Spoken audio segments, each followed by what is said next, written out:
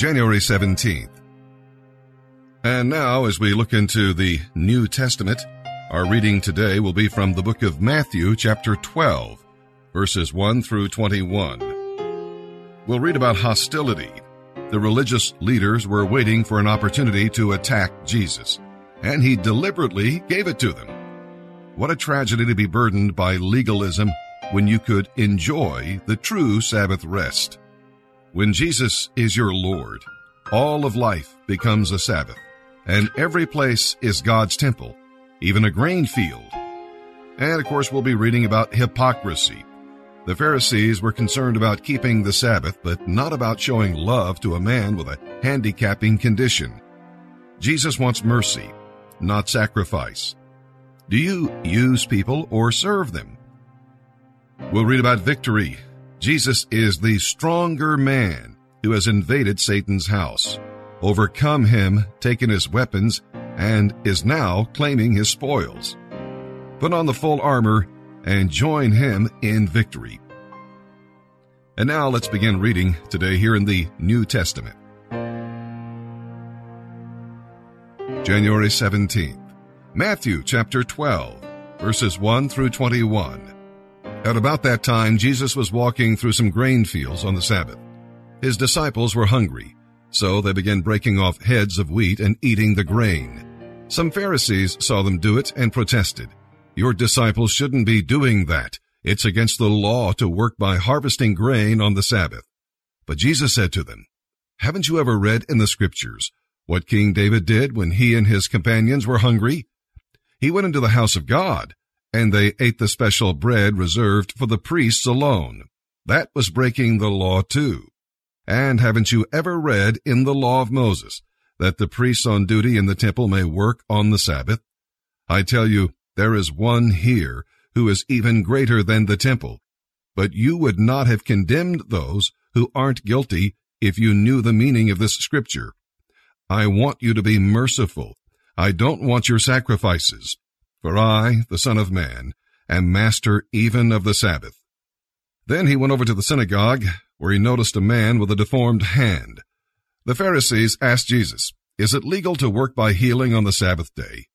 They were, of course, hoping he would say yes, so they could bring charges against him.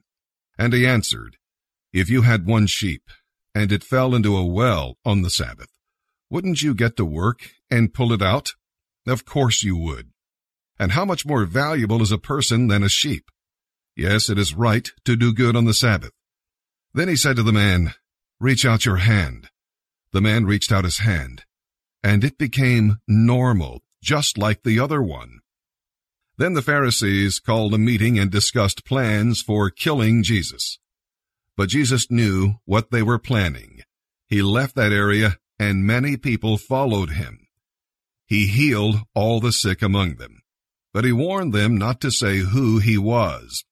This fulfilled the prophecy of Isaiah concerning him. "Look at my servant, whom I have chosen. He is my beloved, and I am very pleased with him. I will put my spirit upon him, and he will proclaim justice to the nations. He will not fight or shout. He will not raise his voice in public. He will not crush those who are weak or quench the smallest hope, until he brings full justice with his final victory. And his name will be the hope of all the world."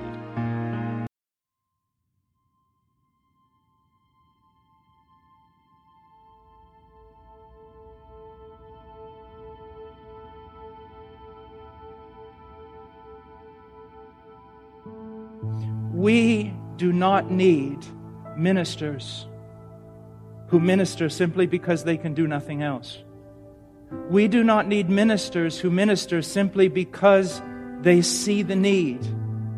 We do not need ministers who minister simply because they have come to some logical conclusion that this is the place they best fit in the economy of God. We need ministers who are called by God, and therefore they have no choice. They have no choice but to preach, but to prophesy. We need men who have an oracle. We need men who carry a burden that would break them if it were not for the Spirit of God strengthening them. We need men who are led of the Spirit of God through the Scriptures. Men who are led of the Spirit, not just to be in a certain place or to do a certain thing, but we need men led by the Spirit to correctly discern spiritual realities. Especially in the context here that we have of Ezekiel. What are those realities? The deplorable, horrifying condition of man. And the recognition, the solid recognition that there is no hope whatsoever for man in the strength of the arm, but only in the proclamation of the Word of God, in the power of the Holy Spirit. That's all that we have. There is an indwelling of the Spirit. There is the regenerating work of the Spirit. But if you are going to stand and preach, there must be an anointing. There must be oil. There must be God giving you what you need to carry this task. We need men anointed of the Holy Spirit.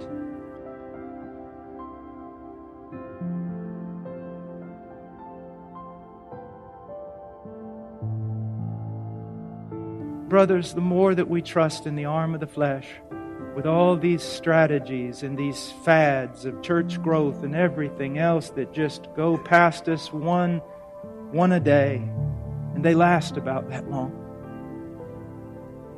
To shun all of that and say, no, this is a war that cannot be won by any carnal means. This is a giant far too large to be taken down by human ingenuity, the gathering together of organizations, strategies, and plans and programs. No, I'll shun it all, and I'll take up my weapons. The proclamation of the Word of the living God. Intercessory prayer. And if you would like to add 2 more, I will give them to you.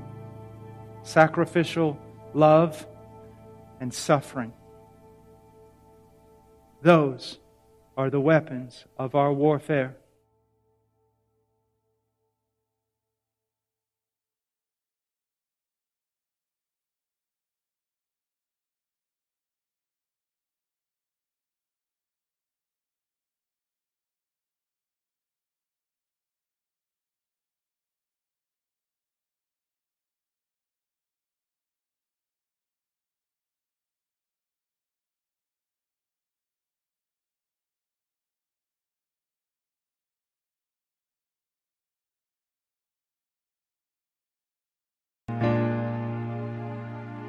Psalm 15, verses 1 through 5.